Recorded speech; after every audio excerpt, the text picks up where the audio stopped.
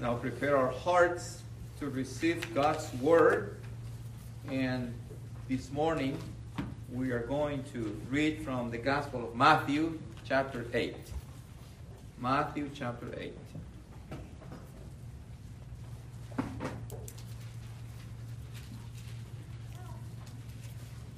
Our sermon will be based on Matthew 8, 5 through 13. But we're going to read from verse 1 to have a little bit of context to our passage.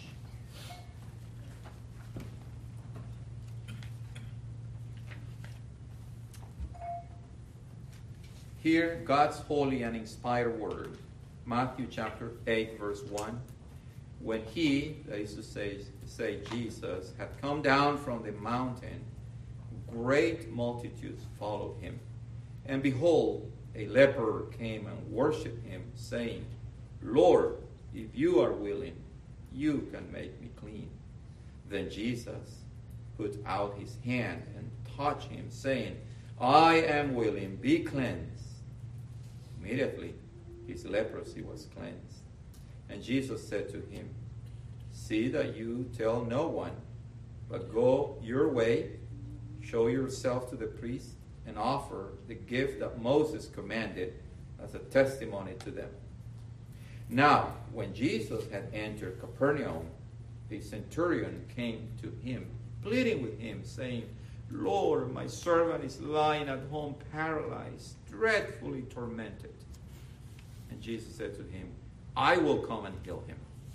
The centurion answered and said, Lord, I am not worthy that you should come under my roof. But only speak a word, and my servant will be healed. For I also am a man under authority, having soldiers under me. And I say to this one, go, and he goes. And to another, come, and he comes. And to my servant, do this, and he does it. When Jesus heard it, he marveled and said to those who followed, assuredly I say to you, I have not found such great faith, not even in Israel. And I say to you that many will come from east and west and sit down with Abraham, Isaac, and Jacob in the kingdom of heaven. But the sons of the kingdom will be cast out into outer darkness. There will be weeping and gnashing of teeth. Then Jesus said to the centurion, go your way. And as you have believed, so let it be done for you. And his servant was healed that same hour. Amen. This is God's holy word. May he write it upon our hearts. Let's pray. Lord, we thank you for the great opportunity and blessing to open your word and explain it. But we acknowledge that we need your Holy Spirit. Holy Spirit, help us, guide us, give us wisdom to preach your word faithfully. In Jesus' name we pray. Amen. People of God, as we come to Matthew chapter 8, verse 5, we come and encounter the second miracle the Lord performed when he finished preaching his Sermon on the Mount. This is his second sermon, miracle after the Sermon on the Mount. Both miracles taught Jesus' disciples and the multitudes that followed him a very important lesson. A lesson that has to do especially with Gentiles like you and me. Notice that in healing the leper, Jesus was healing an outcast, a despised one, a person with no privileges whatsoever, a person who was basically condemned to death. In healing the centurion's servant, he was also healing a spiritual outcast, a person despised by the Jews, and one who was excluded from God's kingdom. So in both miracles, Jesus' power and grace is revealed in special ways. In this case, through the healing of the centurion's servant, Jesus proclaims the entrance of the Gentiles into the kingdom of God. So once again, when Jesus healed the centurion's servant, he was proclaiming, announcing that the Gentiles have a place in the kingdom of heaven. Boys and girls, do you know who a Gentile is? A Gentile was a person who was not a Jew. So, any other person except a Jew was a Gentile. And we are Gentiles too. So we're going to see first the request of the centurion. The request. And then we're going to see how Jesus answered that request. But then we're going to see that the centurion objects to Jesus coming into his house. And then we see another answer by Jesus. And finally, how Jesus healed the servant of the centurion. Matthew the evangelist says in Matthew 8:5, now when Jesus had entered Capernaum, the centurion came to him. We don't know exactly how far the mountain was where Jesus preached the Sermon on the Mount. But he was coming down. He first encountered this leper. He healed him. And then he kept walking. He kept walking. And when I preached this sermon in our Spanish congregation, I was saying, notice how much Jesus walked. He walked all the time. He didn't take a taxi or an Uber, right? He walked all the time. And just in that, Jesus is a great example to all of us. Right? Walk all the time. It's good for our health. But Jesus was walking, and multitudes were following him. We're probably talking about at least hundreds of people following Jesus, besides his own disciples. Maybe thousands. And he came into this city, Capernaum, which means town or village of comfort, of consolation, which already is very meaningful for the event that is going to take place in this town. And brothers and sisters, Capernaum was also an important city. It was a bordering city. It was at the edge of the territory of Israel, in northern Israel, and it bordered with Syria. It was a bordering town, like kind of Spring Valley too. You know, we're so close to the border, right? A lot of movement, a lot of trade going on there. It was a fishing town. We read of the Lake of Galilee or the Sea of Gennesaret. And the Jews call it sea because it's a big lake. It's a big lake. When we were working in the Midwest in Illinois, sometimes we used to go to the beach. And people say, let's go to the beach. And I thought, let's go to the ocean. But it's a big lake, right? It's a big lake of Michigan. So it's a big lake. So the Jews also call this lake the Sea of Galilee. So it was an important place. And because of being a bordering town and all the trade taking place, most probably there was a contingent of Roman soldiers. Because we read of this centurion who comes to the Lord Jesus Christ. A centurion, boys and girls, was a soldier. He was a Roman soldier. And do you know what centurion means? The word centurion. It means 100. So this means that this Roman soldier, an official Roman soldier, a centurion, he was in charge of 100 soldiers. Okay? He had a high and respected position in the Roman army, but also in Israel. He was an important military figure who was used to give orders all the time. So he was not.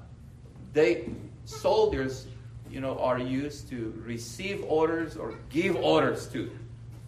And sometimes, or many times, they are not very polite or gentle. They just give you an order. They command, do this, do that. But here we see something unusual, really.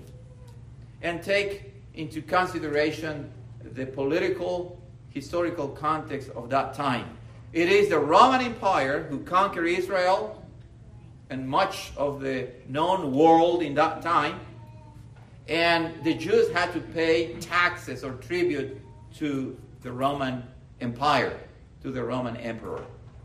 And the Romans, they had some Jews that worked for them, and they were getting all the taxes from the Jewish people. And the Jews hated the Romans.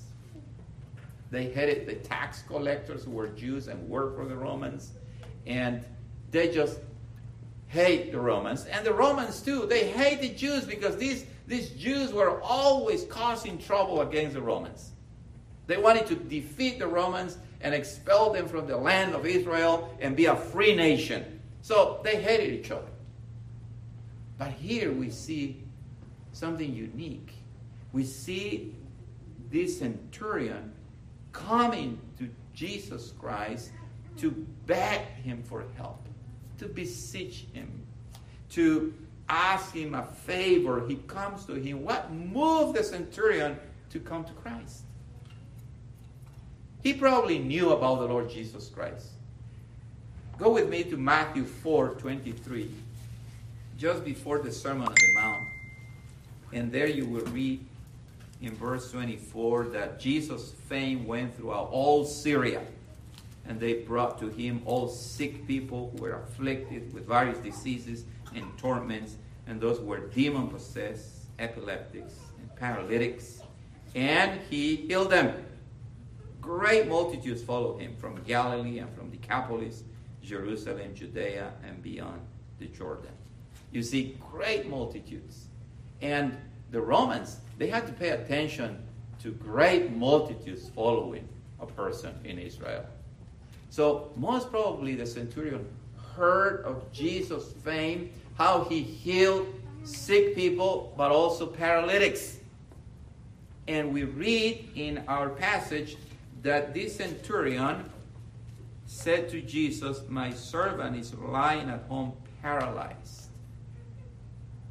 But not only he heard of Jesus' fame and power to heal, but he probably heard too of the leper, who was an outcast, a despised person, but Jesus welcomed him. And in the way he healed him was very interesting. Jesus touched the untouched one. He touched him and healed him. He didn't say, "Oh, no, don't come close to me." No. The leper came, Jesus touched him and healed him. So probably the centurion, knowing these facts about Jesus, said, "I'm going to go. I'm going to approach Jesus and ask him to help my servant." And that's what he did. The centurion comes to Jesus Christ. We have to remember also, brothers and sisters, that in that time, Galilee, like all Israel really, Galilee especially was populated by a lot of Gentiles. In the history of Israel in the Old Testament, when the northern tribes were conquered by the Syrians, the Assyrians rather, the Assyrian Empire repopulated the area with people from Mesopotamia. So they had people from Babylon, from Ur, from many other places. So they stayed in Israel. So there were many Gentiles in that region. We read also this in Matthew 4:15, when Matthew actually quotes Isaiah 9:42. We read in Matthew 4:15, the land of Zebulun and the land of Naphtali by the way of the sea beyond the Jordan, Galilee of the Gentiles. The people who sat in darkness have seen a great light, and about those who sat in the region and shadow of death, light has dawned. You see, there were many Gentiles. So the centurion comes to him. He comes to the Lord Jesus Christ. He knew that Jesus was going to receive him, to help him. And we see that in Capernaum, the town or the village of comfort and consolation, Jesus also shows his compassion, his gentleness, and comforts this centurion and heals his servant that was sick. Notice that the centurion says that his servant was, he says in verse 6, my servant is lying at home, paralyzed. He was lying at home, which means that the servant couldn't get up. He couldn't walk. He was in pain. He was paralyzed, and he says that he was dreadfully tormented. He was in great excruciating pain. He was suffering a lot. So he comes to Jesus and says, please help my servant. Help him. And Jesus said to him in verse 2, I will come and heal him. I will come. Notice Jesus' answer is remarkable. Jesus was a Jew, and the centurion was a Roman. And besides what we have said, Acts 10:28, Peter said to Cornelius, another centurion, another Roman centurion, you know how unlawful it is for a Jewish man to keep company with or go to one of another nation. Because the Jews, in having contact with a Gentile, they will become impure, unclean, and they couldn't participate in the sacrifices and the worship in the temple and synagogues. They had to follow a purification process in order to become ritually clean and be able to participate in religious services in Israel. But Jesus says, I will come and heal him. Interesting how Jesus broke those barriers, those biases, those ideas that many of the Jews had just made up. But Jesus says, I will come. This is the same Jesus who touched the leper, the untouchable one. And this is the same Jesus who says, I will come. I will come to your house and I will heal. Jesus' compassion. He heard of the servant suffering, dreadfully tormented.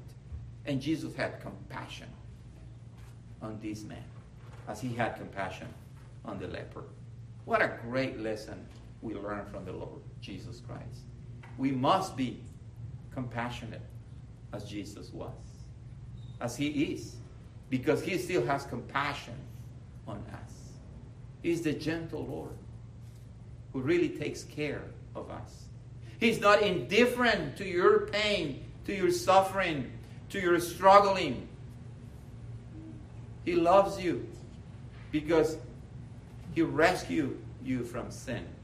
He has given you eternal life. But notice also that Jesus is dealing with a Gentile. So race was not an issue for Jesus to show compassion. Culture was not an issue. Language, color was not an issue. He came, and with him, he brought a salvation not only to the Jews, but also to the Gentiles, to all people. And in this we see from the beginning of Matthew the universal character, nature of Jesus' salvation.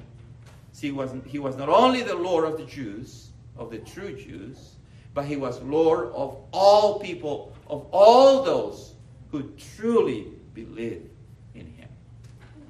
Brothers and sisters, we live also in a bordering town, so to say.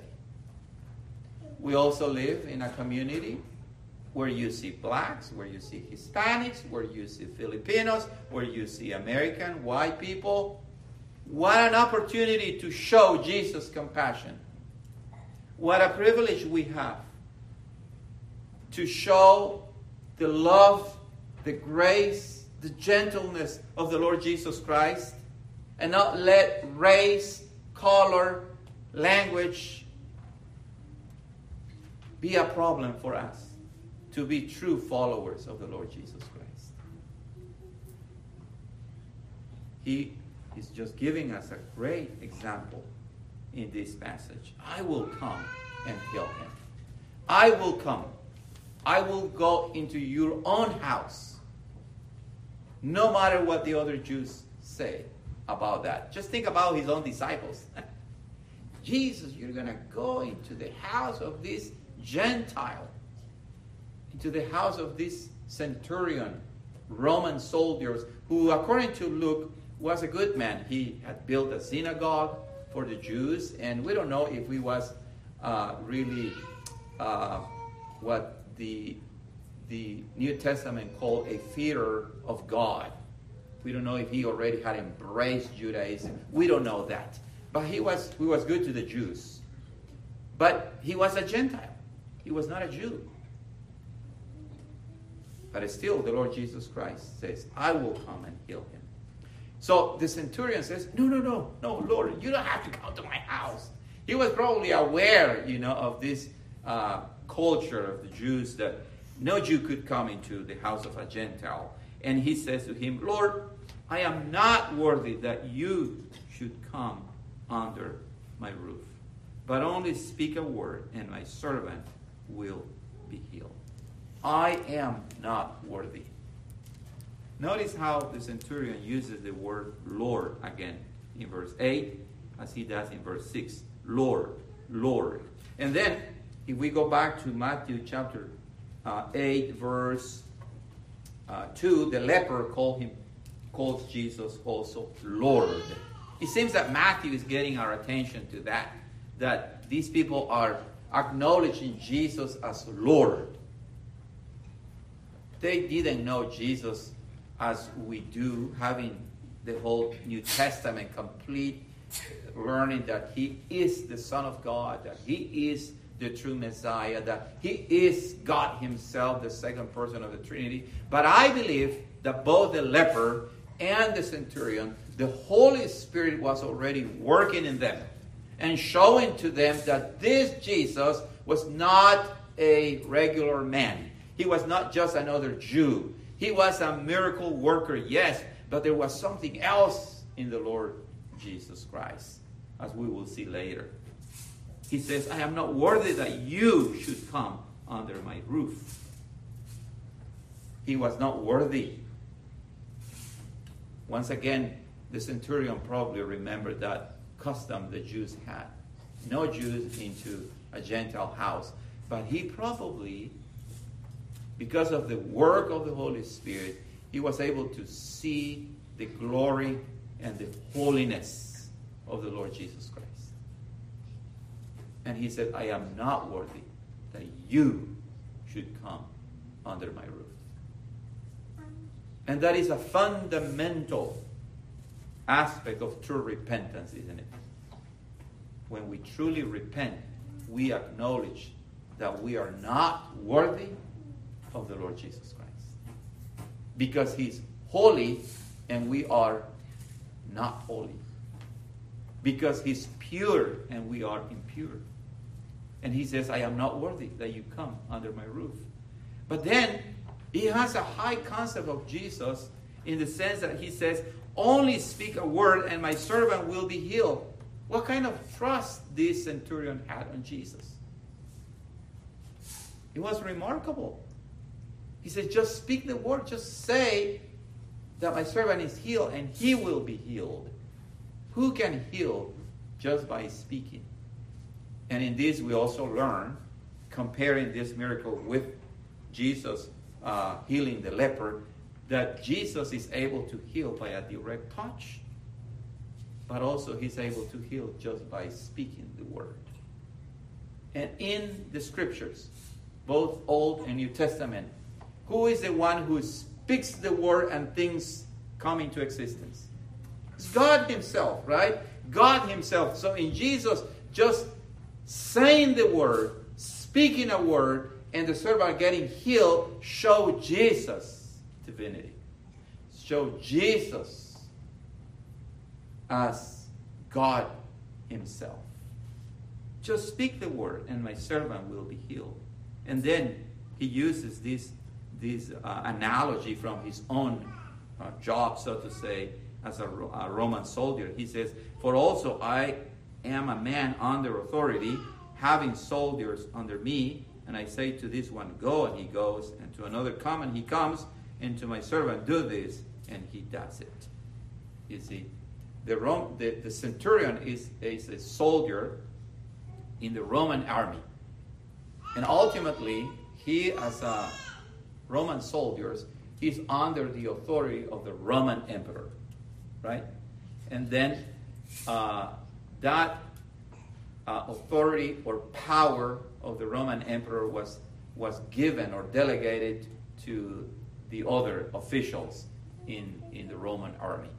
So that's why he says, I am under authority. I have my superiors who have authority over me, but they also have granted me authority, and I exercise that authority over my soldiers. And as I said before, the centurions, they only gave an order, and his soldiers had to obey. The Roman soldiers were trained to obey in everything. They couldn't say no to their superiors. Some historians say that actually a centurion in this case had the power to even kill his own soldiers if he deemed necessary to do so.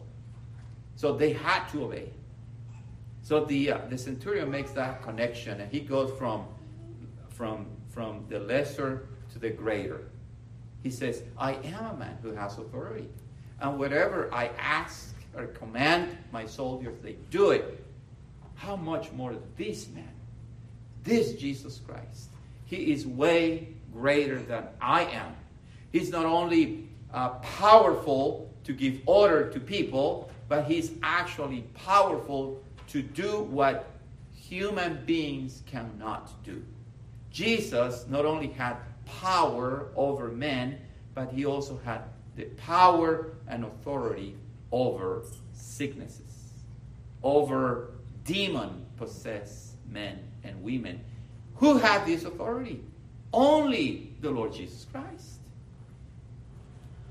No one else has had this authority. No one else has it today. And no one else will have this authority. This authority belongs to the Lord Jesus Christ alone. Matthew chapter 28. Do you remember those words of Jesus? He says in verse 18, and Jesus came and spoke to his disciples, saying, all authority has been given to me in heaven and on earth. All authority. Authority in heaven and earth. So the centurion, as I was saying, I believe the Holy Spirit was already working in him and showed him that Jesus was not just a regular common man, human being, but he was something else. He probably didn't have that clear in his mind, but he noticed that Jesus was a special person. He was the true Messiah. He is God himself. What happened after that? We read in verse 10, when Jesus heard it, he marveled and said to those who followed. Listen, Jesus marveled. Was Jesus taken by surprise? No. is God himself, but he marveled. And Matthew shows not only the compassion of Jesus, but also Jesus' emotions. Right? Jesus marvels at the faith of this centurion. And Jesus marveled not because the centurion himself was able to create faith in his own heart. I believe Jesus marveled at the grace of God himself shown through him. That God was giving true faith, saving faith, not only to Jews, but especially to Gentiles, the ones who were despised by the Jews, the ones who Jews believed that were outside of God's kingdom. Jesus marvels at that. But that's an interesting thought as well. Do you think Jesus still marvels at believers? Sometimes we want to impress Jesus, don't we? We want to do extraordinary things in this age in which we live, like selfies and Facebook and Twitter and things like that. We want to impress. But Jesus marvels when in the middle of trials and suffering, you still believe in him.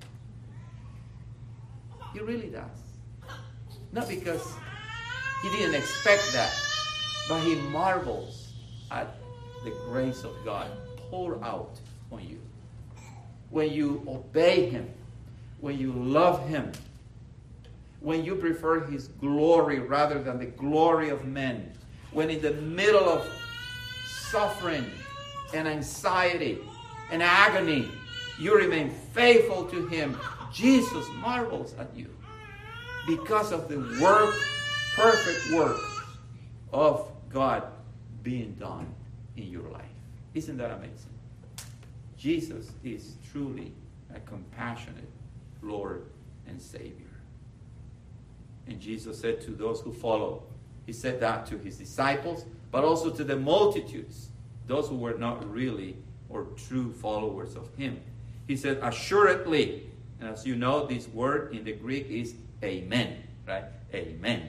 Assuredly, I say to you, I have not found such great faith, not even in Israel. There were some who believed in Jesus. There were some who had true faith. Remember Mary, right? His own mother. There was another old lady in the temple when Jesus was born.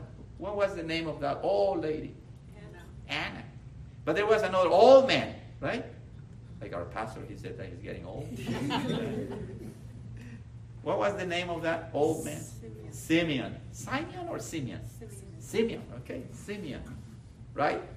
They had faith. Simeon actually held Jesus in his arm and says, now I can depart in peace because my eyes have seen your salvation.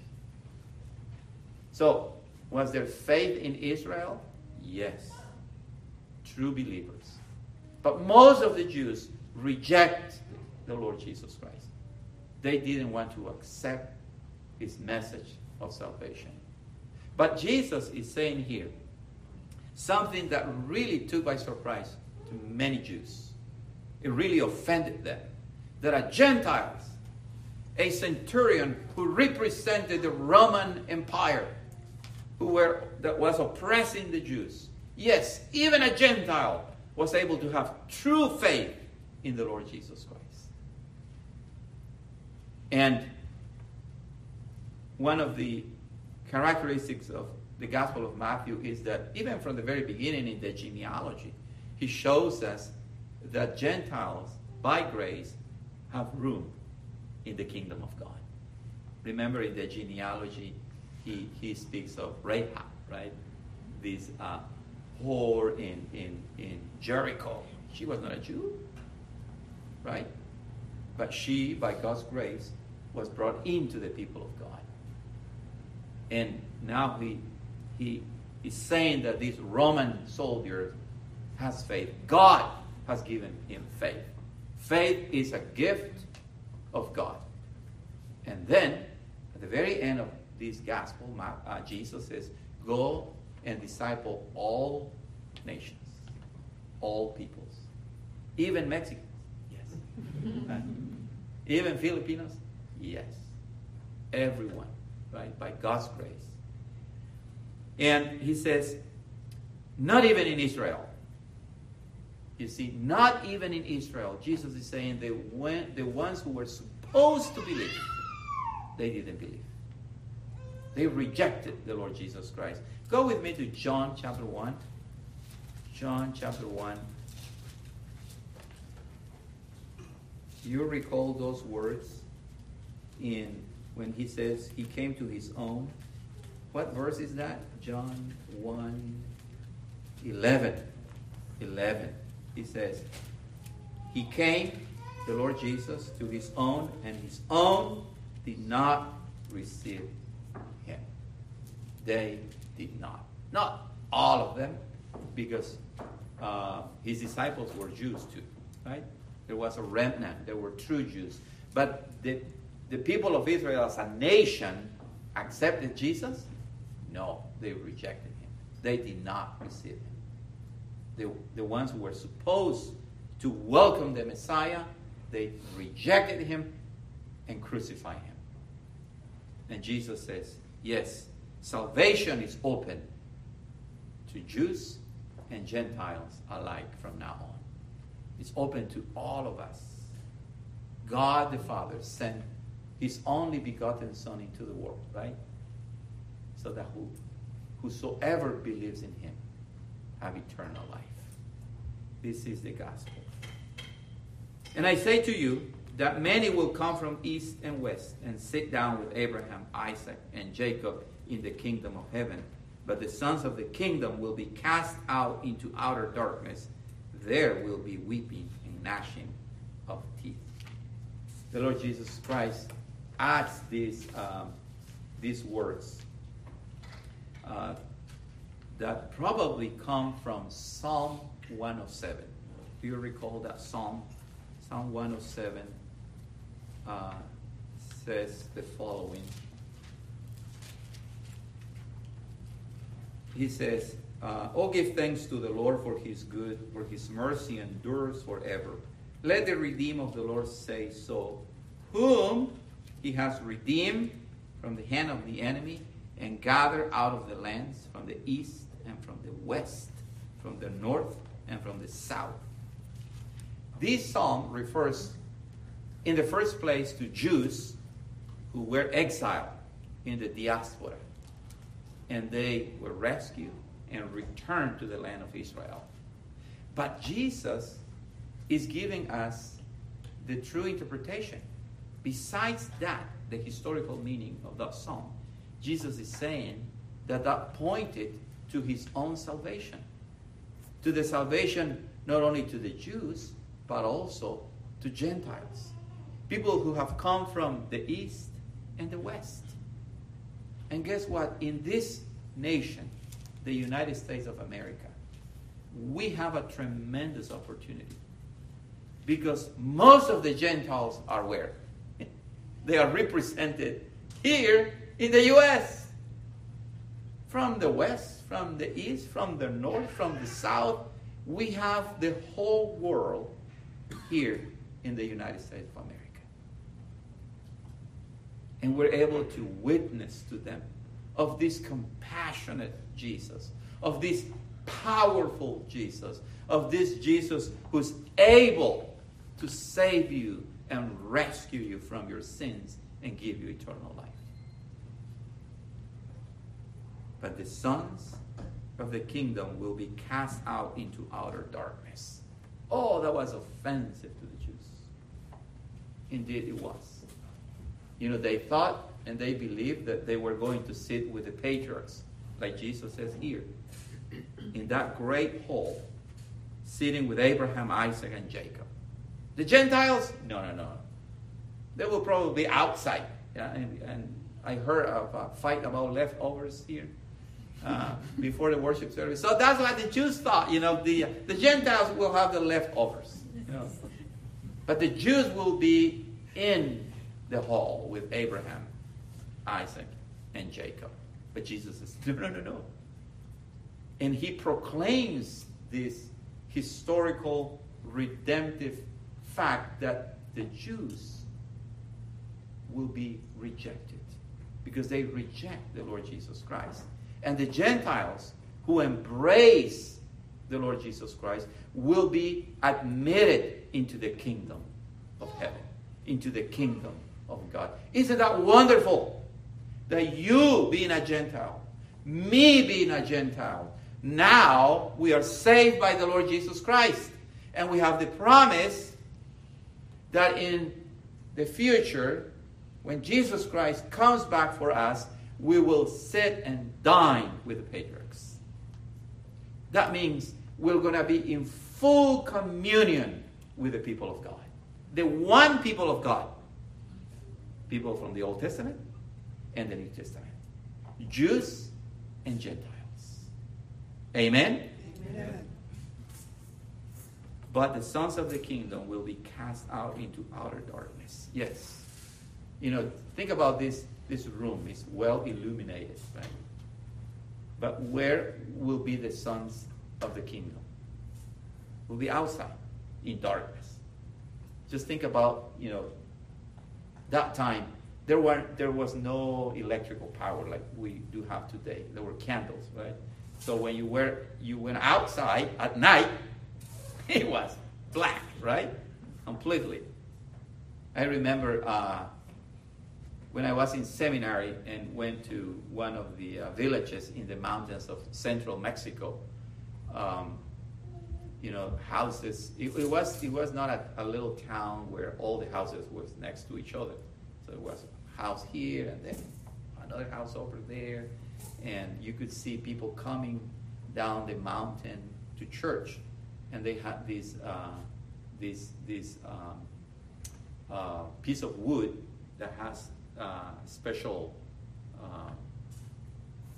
like oil, right? And then you light it. And even if it is sprinkling, it doesn't off. It keeps lighting. And you could see people walking, coming down from the mountain to go to church.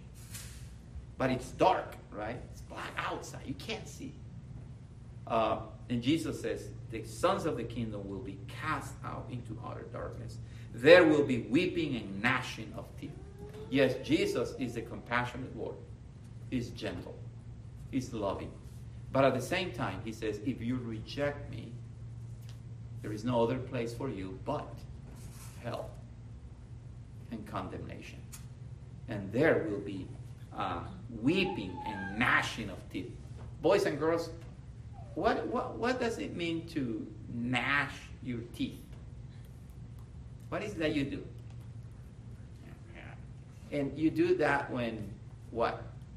You're probably, if you're in pain, right? You gnash your teeth. So that means that they will be in pain. The servant of the centurion was dreadfully tormented. But he was healed by Jesus. If you reject Jesus, you may have health in this life. But when he comes back for the second time, if you reject him, you will go to that place where you will be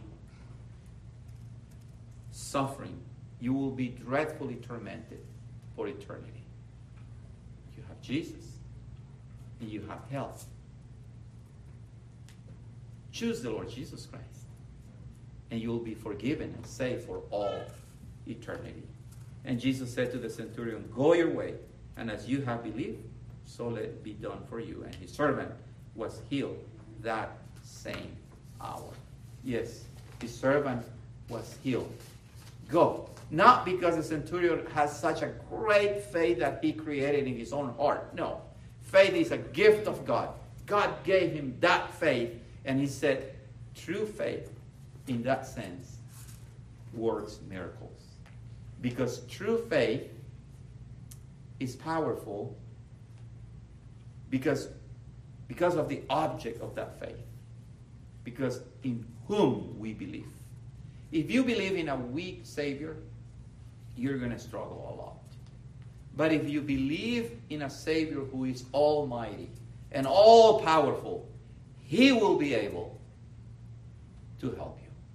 He will be able to help you so that you overcome those problems that you are experiencing right now. And the servant was healed that same hour. I hope the servant believed in Jesus. I hope the centurion did, and the servant as well. So in closing our sermon, what can we learn from our passage this morning, brothers and sisters? Once again, we learn of Jesus' compassion. Yes, we have a compassionate Lord who is not indifferent to your suffering. If you trust Him, He will heal you. He will help you overcome your trials. Number 2, Jesus' authority and power. Jesus is a compassionate Savior, but He's also powerful. Do you truly believe, like the centurion, that He's able to save you, to heal you, to restore your life? Number 3, Jesus' universal mission. We learn from this miracle that Jesus can save everyone who places his or her faith in Him. His salvation is not restricted to one group of people, to one race. But the Father sent His only begotten Son into the world, that whoever believes in Him should not perish, but have everlasting life. 4, the church's mission. As the new people of God, we should pray that we might be bold to bring the gospel to a lost world. We must not keep the gospel to ourselves, but find ways to communicate the gospel to our community and even to other countries, as we do when we support missions. And finally, we should also pray for Jews today. They rejected the Savior, but many of them believed in Him. The Lord has His elect among them too. So we should pray for the Jews as well. Amen. Let's pray. Father in heaven, we thank You for Your powerful word. And we thank You for the Lord Jesus Christ, who is our great high priest, who sympathizes with us and who heals us from our mortal illness that is sin and rebellion against You. Thank You that because of His perfect work, we're able to be admitted into the kingdom of heaven, into the kingdom of God. We pray this only in the name of our precious Lord and Savior, Jesus Christ. And we all say, Amen. Amen.